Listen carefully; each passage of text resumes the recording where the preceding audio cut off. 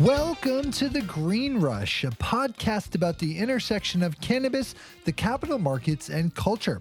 On a weekly basis, hosts Ann Donahoe and Nick Opich of KCSA Strategic Communications speak with the business leaders, financial experts, cultural icons, legislators, and generally interesting people moving the cannabis and psychedelics industries forward. This week, Ann and host Chris Crane are back for a new episode with special guest Chris Walsh, CEO of Marijuana Business Daily, one of the leading publications covering the burgeoning cannabis industry.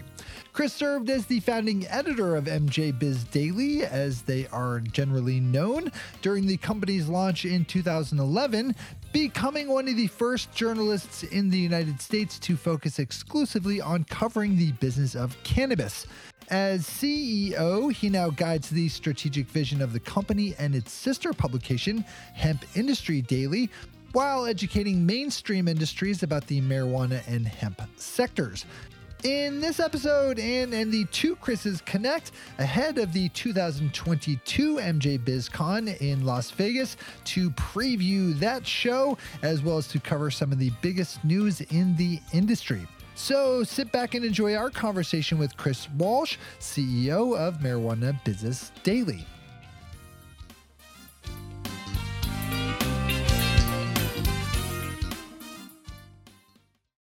So, Chris, first off, it's awesome to be here with you. You did an interview with me, which I think was one of my favorite podcast interviews that I've done when I was leaving Forefront. So, first off, want to thank you for that. I thought that was a lot of fun, and it's really nice to be able to return the favor and have you on here today. Yeah, no, I appreciate it. That was actually one of my favorites too, and it's good when you have a relationship with the guest prior. It makes it a lot easier. And you and I have been through a lot in this industry and know each other for a long time. So excited to talk to you again about where everything's at. That's for sure. Well, you are a veteran in this industry. Yeah, that's for sure these days. Grizzled veteran. Yes, exactly. We've both got a lot of battle scars. That's for sure. So, well, let's start there, right? I'd love to hear you just give a little bit of your background and talk a little bit about what were you doing before this and what brought you to the cannabis industry. Yeah, I like a lot of people, I dabbled around with cannabis in college. It was never really my thing, but definitely partook in some smoke sessions along the way. But then I graduated with a degree in journalism, and it was illegal, and I didn't want to do anything that would put me in jeopardy. So I really didn't use it after college that much. Every now and then, like camping or whatever. And so it wasn't, I say that only because I didn't come really from the cultural side at all. And, was not really close to the plant and was making my way in journalism. I moved to South Korea and for a while and worked there. And when I moved back to Denver from South Korea in about 2011, Denver is where I'm from. I went there for a couple of years in journalism. I was looking for a career change, and I wanted to get out of mainstream media. I didn't see a bright future there with layoffs and cutbacks and Craigslist taking away classified dollars, if anyone still remembers what classifieds are.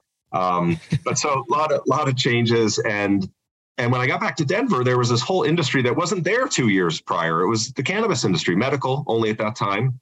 And, there were dispensaries, there were sign spinners advertising half-price joints, on the major intersections, which wasn't really a good thing for the industry, but it was here. And so kind of, unexpectedly, I saw a job posting from the two founders of what would become MJ Biz for someone they wanted to help launch the company. And it was basically, content focused. So we were going to write case studies and tips and reports, how to land financing, look at Colorado's regulations, a case study on a dispensary who did it well. And it was really aimed for the industry, for the business people. And so I really liked that idea and trying something different in my career and getting out of mainstream media and saying, okay, let's focus on a specific industry. And what I quickly realized is the industry didn't have anything like that. It was grew up very quickly in an odd way and still federally illegal. And so, these business people needed help. They didn't have a business mindset in most cases.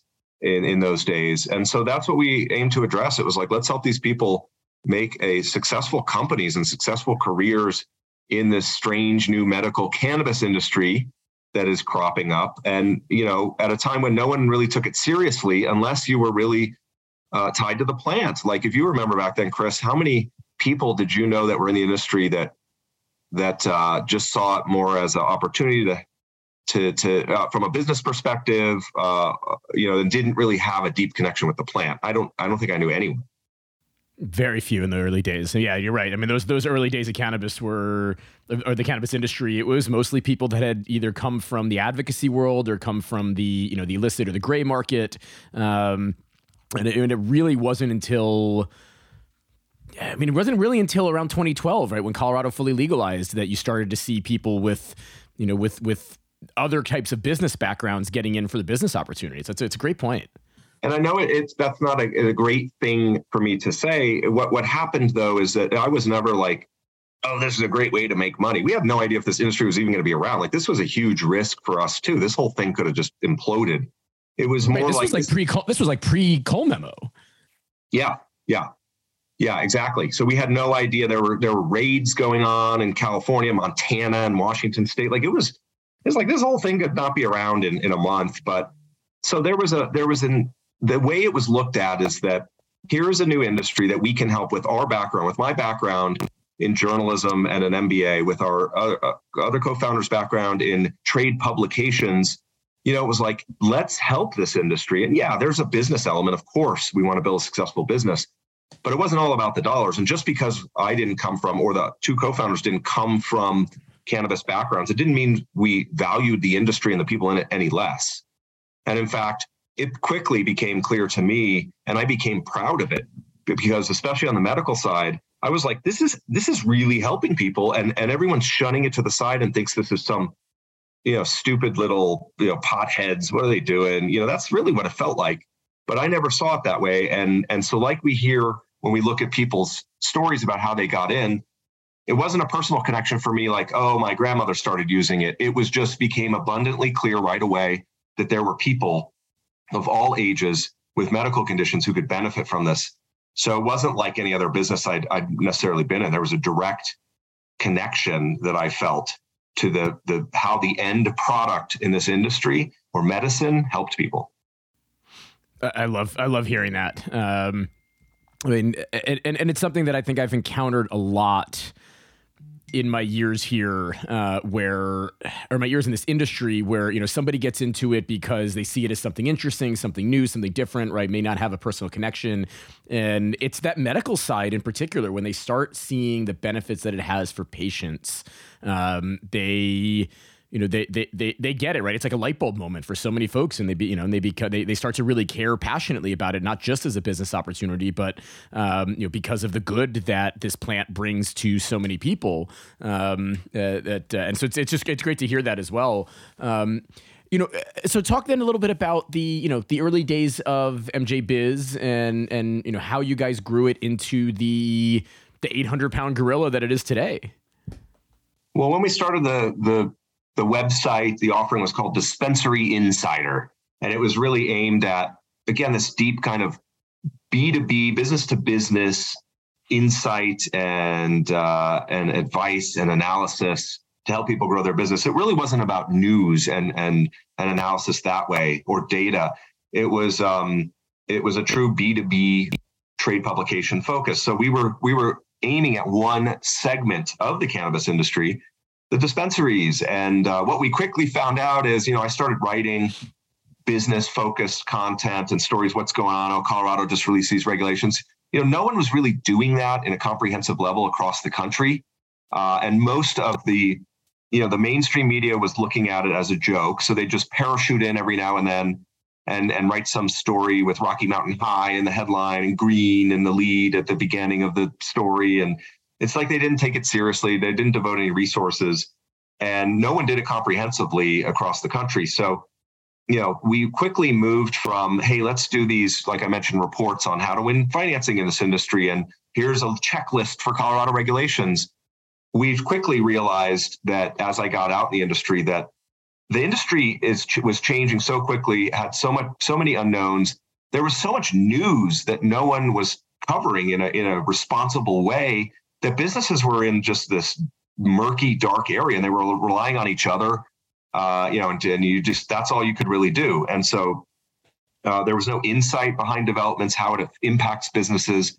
What's going on in Washington, if you're in California, so what we tried to do is switch the focus to news with analysis of what the news means for people in the industry, including investors, and for people coming in. And that's where we really started to gain traction, because that's what the industry needed. I'm sure you remember that time. I mean, there was a lot of blogs, there were a lot of advocacy focused content, opinion focused content, but no one really taking the industry seriously from a business content perspective. So that was the kind of the genesis of how we quickly evolved. And I will just quickly say, we almost got out, which would have been a colossal mistake of epic proportions. But towards the end of 2011, which was our first year, those raids had picked up in various states, because this was a lot of forfeiture. There were a lot of forfeiture letters then too. Forfeiture letters. Yeah. Yeah. I mean, it was just, it was a disaster. And, so we were like, again, I don't know if this industry is even going to be here. We don't even know how to make money off this. Like, we have to make money to pay my salary. Like, what are we doing as a business if we can't? So, dispensary owners at that time they didn't really care about, they weren't sophisticated business wise. That's not a knock on them, but they didn't care about shelf space and how you can optimize, branding and upsell people, all the stuff we wanted to help do that a sophisticated retail industry is really into. So we didn't really know how to monetize it. And we almost got out of it. So I took actually half of my time away from MJ Biz Daily, and I started looking at other opportunities for the company to get into other business-to-business industries, not having anything to do with cannabis. And one of the most promising ones, think of how the trajectory would have changed if we had given up. But one of the most promising ones was a business-to-business publication for veterinarians. Like we saw a hole there. A lot of crossover there with the cannabis industry. Well, nowadays, yeah, maybe. I was going to say, we hear here all the time, but like CBD for dogs and stuff, right? Maybe it would have come full circle if we had just gone into vet stuff, and now we'd be covering CBD as well. But we were actually going to. I was just going to keep a toe in cannabis. We were going to see where it was going to go, and we were going to launch a whole new business unit. So that's how close we got to coming out of this. And I think the big change there is, we had the Cole memo that kind of changed things. We had rec legalization passing, adult use in Colorado and Washington. And then we also had, just basically a surge in interest because of all of that. And our new thought was, if we're going to stay in this, we need to double down. Now's the time to double down. We're going to put some hope into where this is going. And we're going to do a trade show and a conference and get people together to have the right conversations and make it professional. Not a smoke fest, with Be Real or some, Cheech and Chong walking around. Not that there's anything wrong with that, but that's not what we wanted to do for the industry. So that led to MJ BizCon and getting people together, having a place to exhibit in a very professional setting that put the industry in a good light. And so that was a long way of saying that's kind of the early evolution of the company. So when you look at starting companies, you always go through a period where, man, are we going to make it? Is this going to work? We went through that too. Absolutely. Well, let's talk a little bit more about the conference, right? We'll after this, we'll get into, we'll turn it over to Ann and we'll start getting into what's going on now. But, the Marijuana Business Conference, the MJ Biz Daily conference in Vegas has really become, like, I hear it kind of referred to as like, marijuana Super Bowl, right? Like, everybody's there. Everybody has to be there. I mean, it's for those, I'm sure our listeners have all either been or know about it, but, just in case, I mean, you've got 40-something thousand people that show up for this thing. It's just like everybody who's anybody in cannabis and then everybody else, right, is all there. But that wasn't always the case. I remember I remember being at the first conference in Denver in 2012, which was very fortuitously timed, and I'll let you tell that story.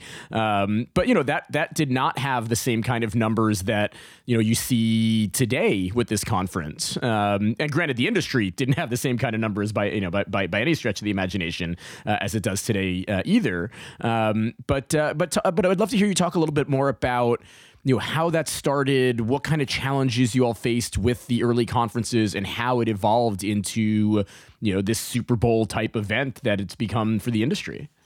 Yeah, and I appreciate your involvement and faith in us and support of us in the early days when it was especially critical. You were always a great source for us, someone to bounce ideas off of, someone to call for opinions and insight on industry developments. And we always knew you were the type of person we needed to find and then get out there in the industry to because of how you approached it and your knowledge level.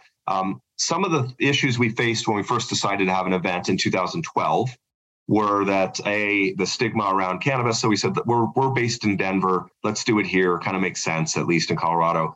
And we couldn't really find venues that would take us. Now, we were a little late in the process. We tried to get a venue more closer into the event dates we had planned than you normally would. But so some of it was that, but a lot of it was, no, we're not hosting a cannabis conference. Like, are you kidding? And we're like, no, it's business. There's not going to be any plants on, any marijuana on the show floor. And so we ended up taking what we could get, which was an event center in downtown Denver that was an old Masonic lodge. Yep. That had been converted, a men's bathroom on one floor, a woman's bathroom on the other floor. Really historic, cool building, but it was the only one that would take us. It actually worked well for cannabis and the cultural side in general, just because it had a different look and feel. It wasn't a sterile convention. It was a very cool venue. It was actually a very cool venue. I just have visions of like sweat lodges, like communing with nature. Not quite to that level, but it did have a unique character to it that suited the industry well. And so, that was our first challenge, but really it was, I have to say at that time, you didn't know who you could trust. And I just alluded to this by saying we trusted Chris, you and your ability to speak fairly and objectively about the industry. But there were a lot of iffy, characters out there, and they might sound good, or it sounded like they had a real legit business for the industry. But when you dug a little deeper, you're like, oh, this person's a joker, or they're a scam artist. Like, even just figuring out who was legit, who had the industry and patients' best interest in mind was very hard. So when you're organizing a conference and you're putting people on stage and giving the implicit indication that you trust them, part of my challenge in organizing this was, okay, I know people like Chris, Brian Vicente, who is really still is very big, Denver cannabis legal scene, advocacy. There were some no-brainers, but there was a whole slew of people. You want to get actually operators on the stage from around the country and not just the markets you're familiar with. So it became very difficult to wade through who was legit and not. So that was a challenge, and it still is to this day. But it was a big challenge hosting your first one when you still have only been in the industry for a year and you don't know all the players and all the states. So that was difficult. But just to kind of fast forward, we just went in saying, hey, if we could just pull this off and get 150 people together and a couple exhibitors, and we can help the industry connect in the right ways, we'll be successful. And so we got about just over 30 exhibitors that had little booths, little simple booths, tabletops mostly. And then we had about 400 attendees.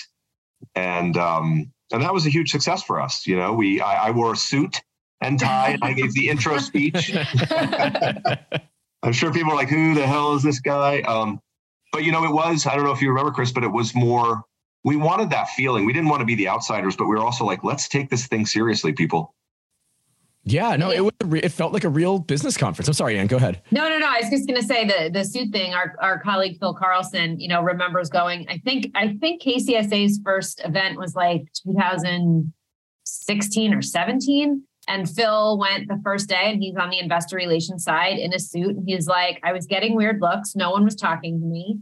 And so the next day he showed up in like jeans and a t-shirt, and he's like, it was a completely different conference. Like, it opened up, people were talking to me. And he's like, so, it was definitely a learning curve in terms of, the industry and bringing a sense of professionalism to it, because these companies still needed, accounting services, legal services, PR, IR, and all of this stuff. And it was just a matter of us kind of calibrating to what their needs were. Yeah, that's interesting. And I will say too, that I was in a suit and tie. I still wear a suit. I've ditched the tie. I'm done with ties. I hate them. Burn all the ties. And, it wasn't to force everyone, you have to do this. It has to be like a corporate, event, but it was like needed at the time to say, let's bring a different feel to this industry, take it seriously, focus on the business side, right? Which is what you all are doing at the end of the day. And I remember a lot of our speakers and a decent number of attendees actually had sports coats on. I remember Steve D'Angelo from Harborside, a common keynote over the years, but we kind of put him up there on stage and he had a sports coat on. He didn't show up, and so it had just a different feel, and we felt, hey, we do have a purpose in this industry. Yeah. Well, I mean, I think, Chris and I are like texting back and forth, and we've all had those, those MJ BizCon moments. Like anybody in this industry, either it's, I met someone and we did a deal, or I discovered this new product, or so you are the event that's at the hub of everything. And it's where I met Lewis Goldberg, in case you say. Oh, okay. There you go. Yeah. I mean, so I guess, how does it feel to be the facilitator of the industry? It's awesome. I mean, and it's not what we set out to do day one in this. We didn't know. We wanted to be a facilitator in the industry, but we were starting doing that just with content. So I think we achieved what we set out to do. We achieved that base mission and strategy just in different ways than we initially expected. It feels great. I mean, I hear everyone I talk to, who's been there, especially in their early days, they do have a MJ BizCon moment, and it might be, I ran into this person on the show floor, and now they're my partner, or yeah, I met an investor, or what, I was at the bar down the street and met this person who helped me with this, or I helped them too. A lot of people like to go and help others, so it feels good to do that. I think it is a Super Bowl type event for the industry because a lot of people come, a lot of people go to the event. Some people don't, which is a business challenge we face. Is, it's kind of like the Super Bowl. Like, you can still go where the Super Bowl is, and people don't actually go to the game, right? Mm-hmm. And so we need to make sure we're constantly providing value and reassessing. But we wanted to create an ecosystem, and I think that's what we've done. People come and there's side parties and there's side meetings, and they're having all their employees come out for their annual employee get together. And rather than going somewhere else, they just say, we're going to do it in Vegas during MJ BizCon. Like, I think it makes us proud that I think we played a role in the industry's evolution that is valuable. And we have problems like any business. We have challenges. There's certain ways we could be providing more value, or we have to look into things. But when I zoom out, I'm just proud of what we were able to accomplish. Well, and it seems like you guys were really just hitting your stride, and then a little thing comes along called COVID-19. Wait, what is that again? Yeah, so that virus that shall not be named. But how did you guys, from a business standpoint, navigate that? That was the darkest time of my professional life, and I want to put it in perspective because everyone had challenges across the board. And, to say, oh, woe is me, 2020 was bad. Like, we all dealt with so much. It was just a life-changing thing that came out of nowhere that we all experienced. So I don't want to over dramatize any of the things I went through, but in the context of MJ Biz, I didn't have personal impacts from COVID in the sense that I lost someone close to me. So I'm very fortunate. So purely from a business side though, I helped start the company in 2011 and really built the content side up and really became kind of an analyst of the industry because I was connecting all the dots across the country, which a lot of people weren't doing at the time. And we came into our own that way. And then I moved along on the business side more and got more further away from the content directly. And so come January 2020, I took over as CEO with the CEO title from Cassandra Farrington, who was one of the co-founders who wanted to step back and it had been a long haul. As you guys know, the industry can just beat you down and wear you out. So she was ready for kind of a changing of the guard. And I was excited. I went from helping launch this mainly on the journalism side to taking it over as CEO and flexing some business muscles from my MBA and all that. And so I took over, and I remember talking to the staff, and they all, of course, knew me. It wasn't like an outsider coming in. And I said, here's what we're going to do. And I laid out my plan. It was a solid plan. We have 7 events. We're going overseas. We're going to streamline things. Like we're going to fix this, that, and kind of rally the troops. And it was fun, and everyone was joking. And then, 2.5 months later, we closed the office. And then it was like, oh, I've got to cut costs dramatically because, we have an event, we have a business that gets advertising dollars through MJ Biz Daily, but the bulk of it is through live events. And you had no clarity on if and when and how they would come back. Zero clarity. So just like everyone else's business, you had to pivot and adjust. The difference for us was that we were among the hardest hit, like airlines and hotels, because we depended on getting people together. And so I found myself having to conduct furloughs and talking to the staff and getting emotional. I never wanted to be that person. I never, I didn't want to have to make those. I didn't think I would be making those decisions. I knew that as CEO, that could be a potential, but I drastically 3 months after I started did not think that was in the cards. We were doing well. Our industry was doing well. Everything was awesome. So then it was layoff, it was furloughs, and it was like, okay, our revenue might drop 95% this year. What the hell do we do? Yeah. And so what the hell did you do? Yeah. Drank. No. Ate a bunch of edibles. A lot of weed. Yeah.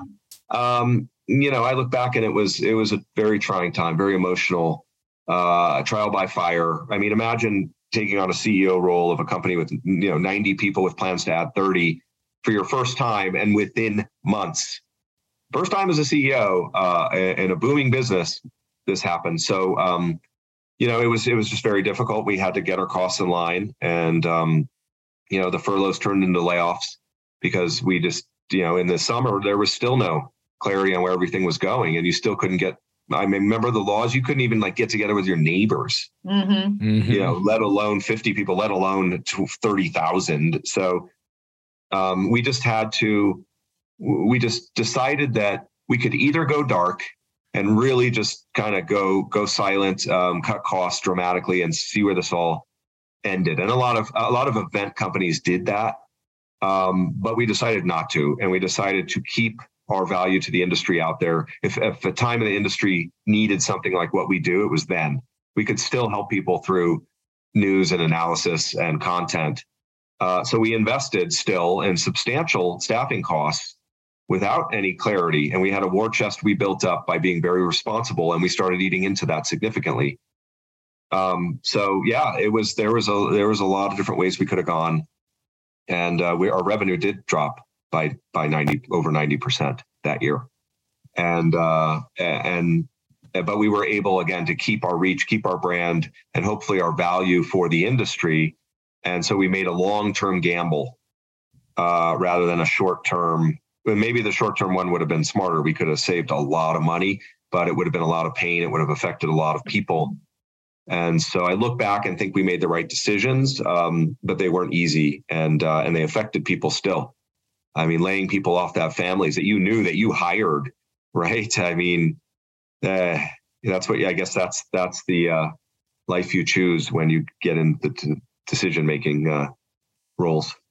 Absolutely. No, that it is incredibly difficult. We went through something similar when I was at Forefront right around the start of COVID, where, partially due to COVID, partially due to just the general economic factors in the industry at the time and the company, where we had to do a round of layoffs. And it was one of the hardest things I've ever been through. Right? I mean, we had to lay off people who had become personal friends, and that's never fun for anybody. And I sympathize with what you had to go through.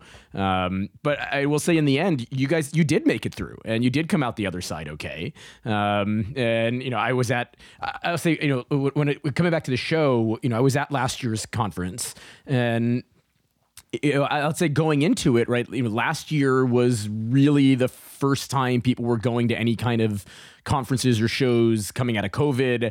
I had no idea what to expect. Right. I didn't know we're going to go down to, 5,000 people. Was it going to be another, 25, 30 something thousand people like it had been? And it was a big success. I mean, it was a massive crowd, and it kind of seemed like it felt to me and like everything just kind of picked back up where it had left off in 2019 at the last conference. Did it feel that way for you? Were you nervous going into the first show post COVID? Like what were you guys thinking? What were your expectations, and how did the reality match up with that? Honestly, we were like, if we can hold a show of any size, we are good. So we had various budgeting scenarios planned, and we were like, look, if we can basically get just a third of what we did in 2019, attendees, exhibitors, revenue, and get people back together. Hey, it was way better than, almost nothing. And this silly virtual event strategy that everyone, including us, went down that just did not have the value that's needed and sustainable. We would have celebrated a third of what we did in 19. So, as we got closer, there was always the concerns of, is this going to flare up? And are we even going to be allowed to do it? Are there going to be new restrictions in Vegas or Nevada? Are people not going to want to travel again? We had no idea if this was going to spike again. So we ended up in this little valley when you look back. And in October, we had moved the event to October last year when it had normally been in November, December. And that was when things had looked a lot better. And, people had been vaccinated. The numbers were going down significantly. Regulations loosened up. So we went into that, got a big surge last minute. So we were fairly close to what we did in 19 in terms of size. And that was fantastic. And the optimism in the industry was off the charts, getting together again. Hey, we all made it through this. The industry's doing great. It surged during the pandemic. So we were just, based on what we went through as a business, it was the best case scenario we could ever have asked for. And everyone was excited and eager and just happy to be around each other again and feel normal. So that's how that went. And what happened is, as you remember, 2 months later, we had the next variant of and now I'm getting them all confused. Was it Omicron? It was just before Omicron. Yeah. We were kind of the conference ended up like in between Delta and Omicron. Yeah, right. Yeah, and some other Greek letter. But we if we had the event at the end of December, and I know that Chris, your involvement with NCIA, that was just a tougher time, and no one could predict it. And so in December, January, everything looked completely different again, and everyone was freaking out, and this thing was spreading more rapidly than any other variant. And so I look back and think we got lucky on the timing. Yeah, no doubt. So something else interesting happened in January of this year for you guys. Was it January? Yes.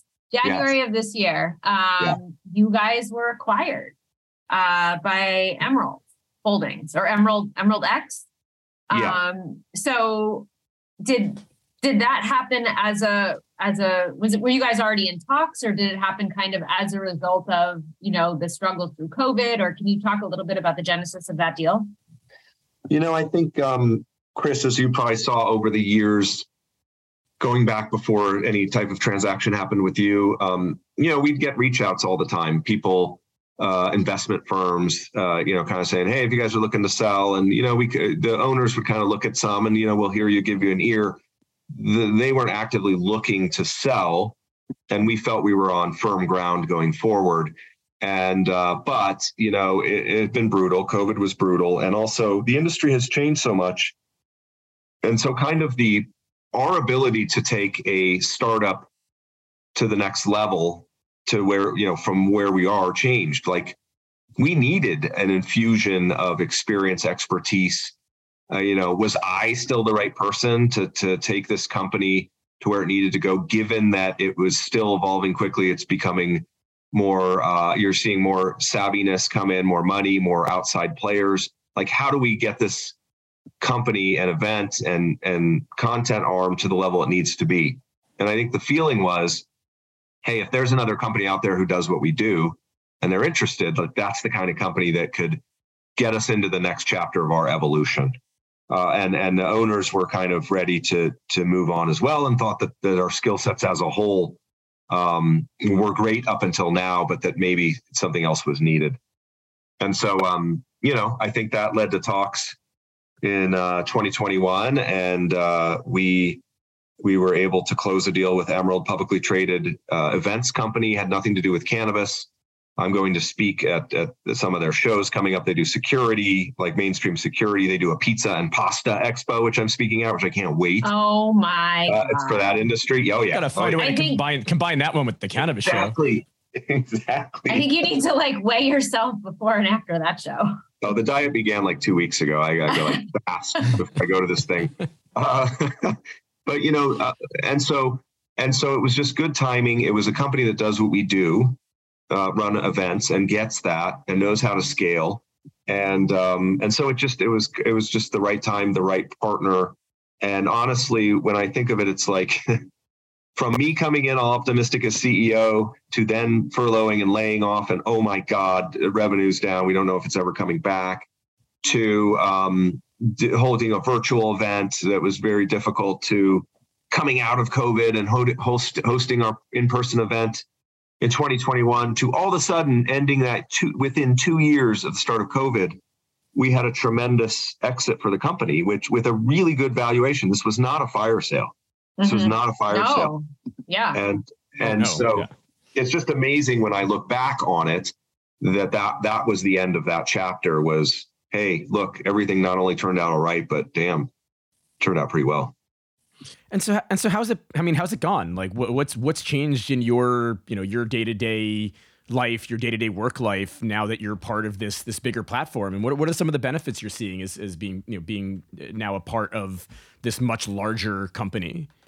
Well, I think first of all, my role has shifted a bit, and Chris, I think my path in that regards is similar to yours, in the sense that I've become more externally focused now. With MJ Biz. So I have, CEO of MJ Biz, but I'm really out there speaking at other events, primarily mainstream industries that have an interest in cannabis, and they're hearing it from clients and attendees, and they need to know about it from a reliable source.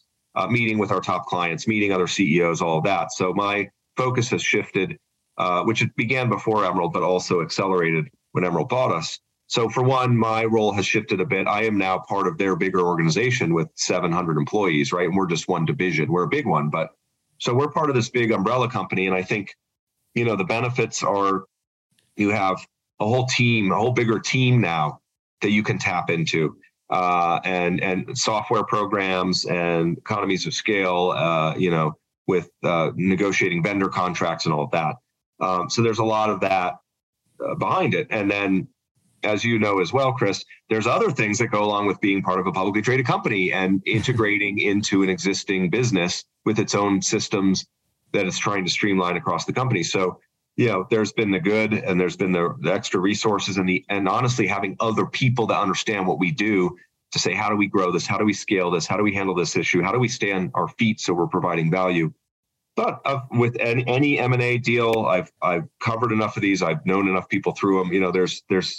There's challenges, and integrating your systems, integrating your culture, integrating your people, figuring out if there's new organizational structures, making sure everything is efficient, and tapping into other areas of the business. Those are just all the things that any business has to work through. And that's what this year has been about for us too. And that can be great, and it can lead to successful outcomes, and it can be difficult and frustrating as well.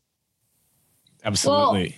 Well, let's pivot and talk about what this year brings for you guys. You have this infrastructure behind you. You have a slightly different. You have a different role. But looking at the conference that we all know and love that's coming up, what can attendees expect? Well, I think that when we came back live in 2021, the idea, as I mentioned, was just to hold the damn thing. Like, can we get people together? Can we make this valuable? And can we get a check mark that this was a success in that regard? So we weren't trying to add things. We were trying to actually streamline it. We weren't going to have a bunch of moving parts and a bunch of things that were different, because anything could have changed and we could have had to cancel the whole thing again. This year, though, since then, the past year has really been about what do we need to do to elevate the event. and bring more value and new things. The industry has changed a lot, which you both know very well. You had the boom times in 2020 and into 2021, when by the end of the year, things had started to look a little worrisome. And now, we're in a much different situation. So the industry's needs, its concerns, its challenges have changed. So we're really trying to tap into that. I mean, the industry hasn't been in this type of position in its history. And so we need to be aware of that and make sure that the discussions taking place, that we're facilitating them, whether it's on the show floor or it's on the stage, because people need to know how to get through this period. So from a content perspective, we realize that, hey, there's a lot of pain right now. We need to help people come together, commiserate, but also talk about strategies that get you through it and set you up for success when we all get out of it. So that's one thing that we're focused on. But we're also making some big changes. Anyone who's been there has known, as it's grown, the show, it's become increasingly difficult to navigate the show floor. It's too big. You can spend the entire day just walking every aisle, and oh my God, you might get through the whole thing, maybe not. So we've segmented it, and it's not this unique, bright, these guys are brilliant idea. Like, we're segmenting the show floor. We've thought about this in years past, but the exhibitors didn't want it. There was a lot of pushback, but now we had to do it. What I mean by that is, there will be 4 overarching areas where all the exhibitors are grouped together, whether it's cultivation, whether it's and processing, whether it's retail services and equipment and business services and extraction equipment. We have these umbrella categories here that will really help people navigate, and they can go to one area and know those types of companies will be there. And I think that's a huge evolution for us. So you're not just scattered all over the place. And then also we're really loosening our tie. I mentioned wearing a suit at that first one and kind of feeling out of place too. But we felt we had to take that professional approach for so long and not veer into the other side, both for legal risk, but also for the industry's reputation. But so long story short, this year we're going to have a big patio out that we're running that's going to have food trucks and DJs and games like that. That isn't MJ BizCon to most people. Yeah, that's going on at other, off-site things after our show. But we're going to add that onto the show floor so people can also relax, unwind, and have that kind of experience while they're there. So it's not just, there's a bunch of booths, I'm walking around trying to meet the right people, and now I'm going home, or I'm going to the sessions. So we're bringing in some of that fun too. I could say some good food at the convention hall will be that will be very well received. I think the food trucks will be a big hit. But moving from the conference itself, you mentioned the difficulties that the industry is having these days, and I think everybody that follows this, everybody that's involved in this, is seeing just how tough it is out there, and we're seeing it on just about all levels. You've got, and particularly when it comes to raising capital, I think a lot of businesses that previously went public on the CSE may be regretting that choice today, right? And they did it a few years ago when that was one of the only places you could raise capital, and with those sources dried up, right now you're stuck with being a public company without access to institutional capital, even the smaller Canadian institutions, and that's had a big trickle down impact to private companies, smaller businesses, mom and pops, equity businesses. I mean, raising money has never been this difficult. I mean, at least going back to the very early days when there just was no money in this industry. So be curious to get your take on what's happening now, but also from your vantage point, what do you think it's going to take to get the industry out of the hole that it's currently in? I think it's a catalyst. I agree with your assessment. I mean, the one of the root problems, and there are several, but one of the root problems right now is the complete drying up of capital, especially on the cultivation side, which has just been killed by this scenario working through the industry. So when businesses don't have, and it's publicly traded, but it trickles all the way down to the entrepreneurs, to the small mom and pops, to the mid-sized businesses looking to expand. These businesses aren't able to get money now. So if you're starting a business, it's a lot harder. So startup activity, depending on where you are, what's part of the industry, is more difficult. Businesses aren't getting it to expand. So that ripples through the industry as well, because they're not making new purchases. And then you have some businesses needed to survive, and maybe their whole model was based on continuous capital raises. We've seen a lot of that in not only in cannabis, but in the general business climate. And when that's gone, it's like, the spigot's been turned off. Now I'm in survival mode. And then you have the big companies, the MSOs, the publicly traded ones, that obviously have to put the brakes on spending as well if they're unable to get funding or get interest in their stock. So I think that's a fundamental part of what we're seeing in the industry. Other concerns as well. California's a mess with their regulations. No short-term fixes there. You have saturation in other markets, and there's growing pains and maybe a resetting that needs to happen, a level setting, and there's going to be some pain. There's going to have to be some churn to make this sustainable. So lots of things going on. So I really see it as a catalyst that's needed. I think Biden's remarks, there are definitely different views on that, and some people think it was lip service and posturing, and that it's not really going to help anything. I have a different opinion than that. I think it may not be the catalyst the industry needs, but it's one of them. We need to see change. We need to see something fundamental change for this industry to get back on track. And I think that's the Banking Act, Safe Banking Act, potentially passing in early January would be a huge catalyst. The election could be a huge catalyst if all the states with measures on the ballot pass. We have to see the makeup of Congress. We have to see the makeup of state races. Depending on how that goes, that could infuse some life back in the industry, some optimism, some investment dollars. And then any federal change, if Biden continues, if state governors heed his words, if we feel that there's a federal change in the works, finally, even if it's going to take years to play out, is what we need is the investment community to get excited again. And we need the industry to right size to the realities going forward, which is that we are not going to be able to survive anymore solely based on new growth. It can't always be about new markets and new patients, new consumers. We've been fueled by that, and that covers up a lot of warts. It did for our company as well. That we kind of got a little reckless. I see it all over the industry. When those new markets, those new people are not growing at the rates that they have been, the massive rates that they have been, we have to have sophisticated business strategies to handle that. And some people aren't going to make it. And maybe it's not their fault, but it's the reality of the situation. Some states can't support the industry as is right now. Yeah, no doubt. I worry a lot about if we don't get banking passed this year. I worry a lot about what the next couple of years are going to look like. And I think it's going to be a bit of a bloodbath, and I think you'll see some name brand companies go under. Even if safe banking passes, like, I don't think that's the panacea that saves everything, but I think it helps a lot. And without it, it's, the outcomes, or the near-term outcome or outlook, I should say, is a little bit grim.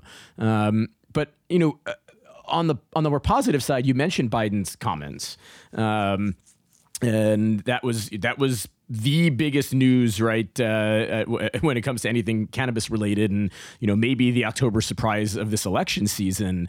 Now he did, to be fair, right? He what he actually did was relatively small in terms of the number of people that are going to receive pardons, a descheduling process or rescheduling process that he calls for.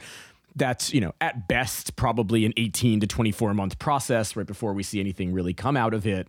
But, you alluded to it still potentially having a real impact on the industry. So I'd be interested in hearing you expand a little bit more on, the impact that you think Biden's statements have directly, but also, what kind of downstream effects do you think it has in terms of the ability of Congress to get something like safe banking done this year? And Chris, you have more insight than me on the political side and how advocacy, plays a role. So I'm preaching to the choir with you specifically. But for listeners, look, I mean, if you've seen how this evolves with cannabis, how laws change, it is a long progression of small steps. And so, it's about, hey, the conversation, it's actually lawmakers are at least talking about it. And hey, someone drafted a bill, but yeah, it's a Democrat and he's kind of a pot dude, but hey, at least someone made an effort. And then it's like, oh, okay. So now it's in a committee. Ooh, cool. and then it dies. Oh, now it passed a committee the next year or whatever. And then, oh my gosh, they're actually debating it seriously and it didn't pass. And then, one chamber votes for it, but the other doesn't. Like, these things work in steps. There's not going to be one moment where everything changes, right? So when I look at it that way, I remember years ago when, marijuana wouldn't even come up during the presidential debates. And I remember one year it did. And we wrote a story about it. Oh, the candidates were asked about marijuana, and they answered in like one sentence, right? And that was a big deal. They even brought it up, right? But then you saw 4 years later, it was, they're paying more attention. So when I look at the bigger picture, it's an involvement that I'm looking for. It's evolving. It's these small steps that lead to the big moves. And when I look at what Biden did, in reality and direct impacts, there's almost nothing. There is on people that, the charged of federal crimes for minor possession, and maybe there'll be ripple effects there. But when I look at it from a business perspective, it's like, no, I mean, this doesn't change the fact that there's oversupply and falling prices and companies discounting just to hang on and bad regulations. Like, no, it doesn't immediately change all that. To me, to have a sitting president just come out and that's all he was talking about. This wasn't buried into some other big thing he was talking about. He came out just to talk about this and say, we need to right the wrongs. The marijuana as a Schedule I drug, I think he said, makes no sense.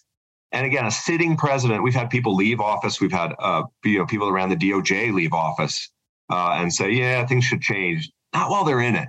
And so this is huge to me because it's another crack.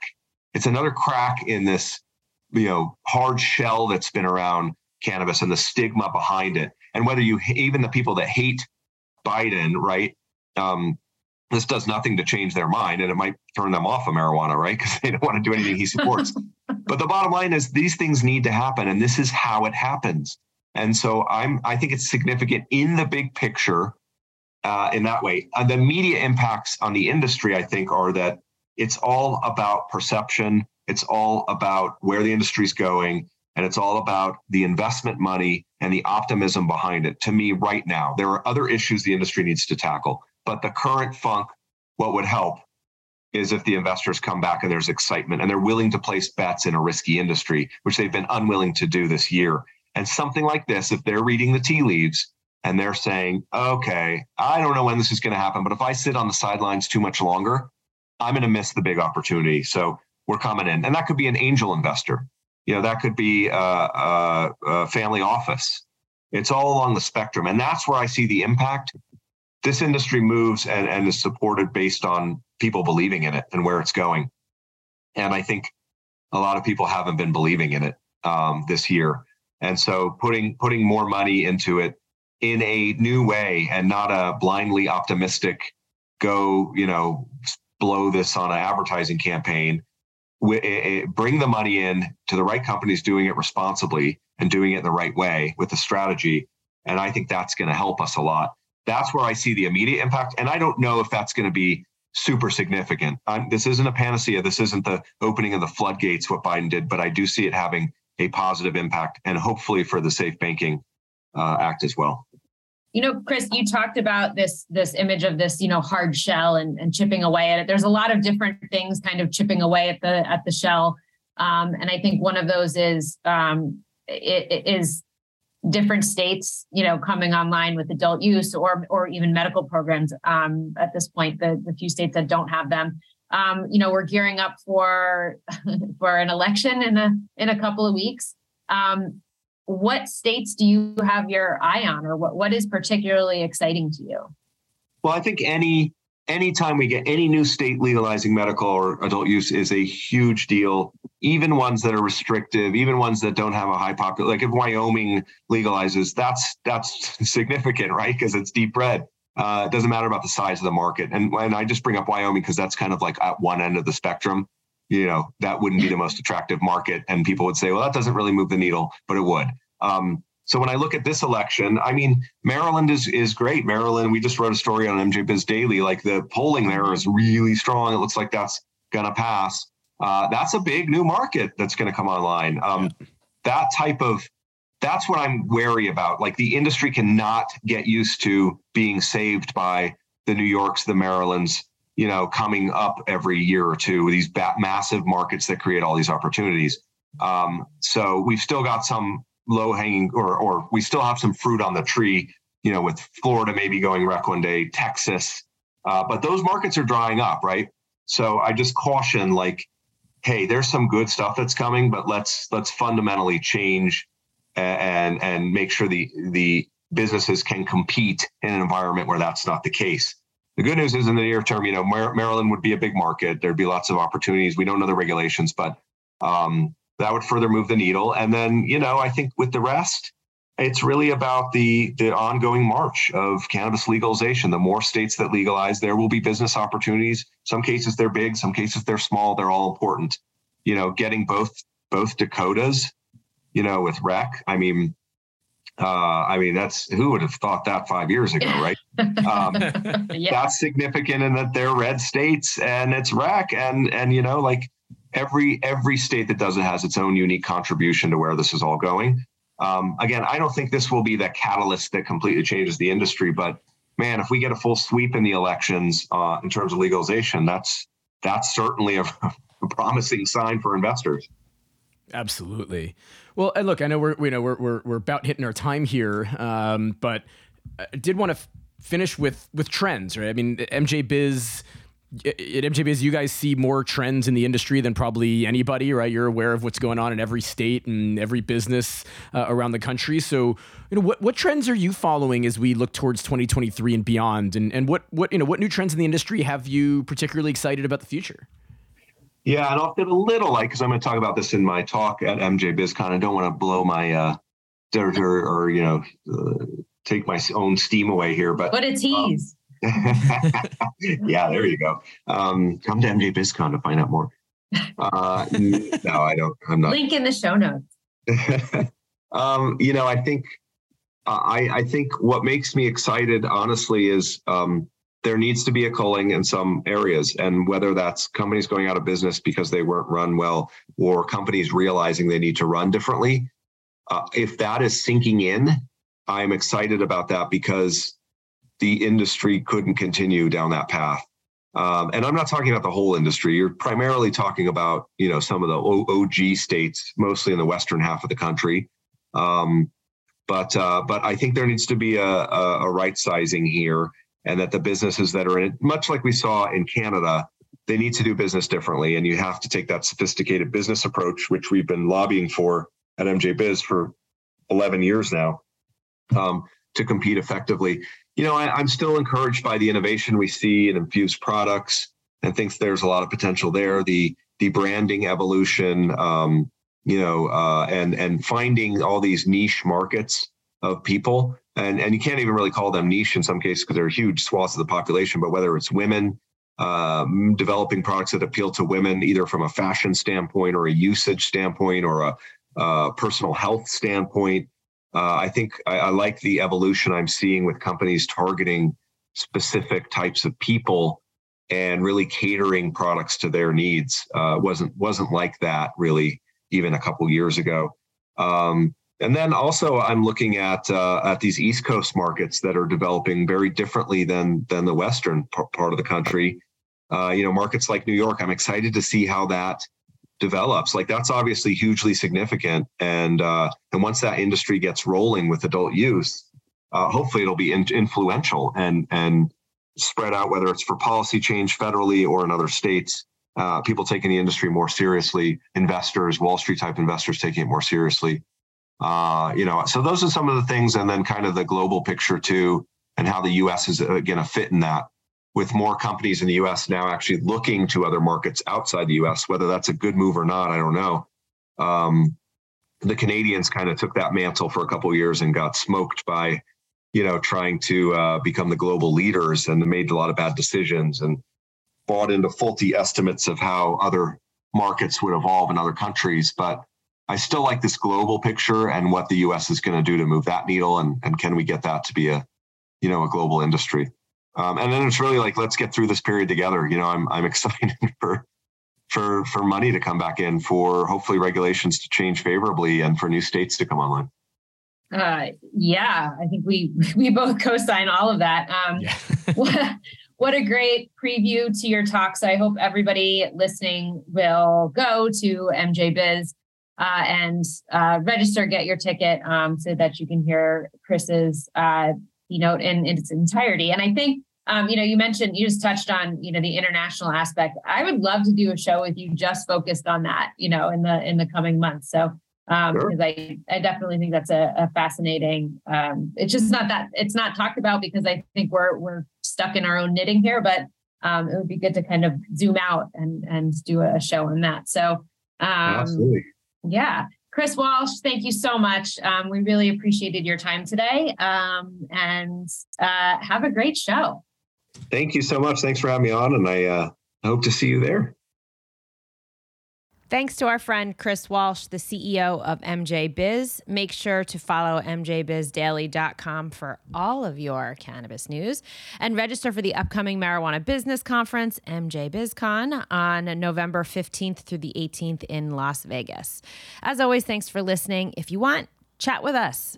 Find us on Twitter with the handle @the_GreenRush or on Instagram @thegreenrush_podcast, or drop us an email at greenrush@kcsa.com.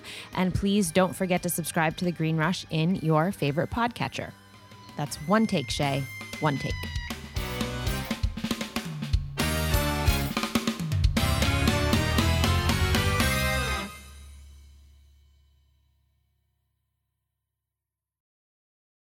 Cannabis!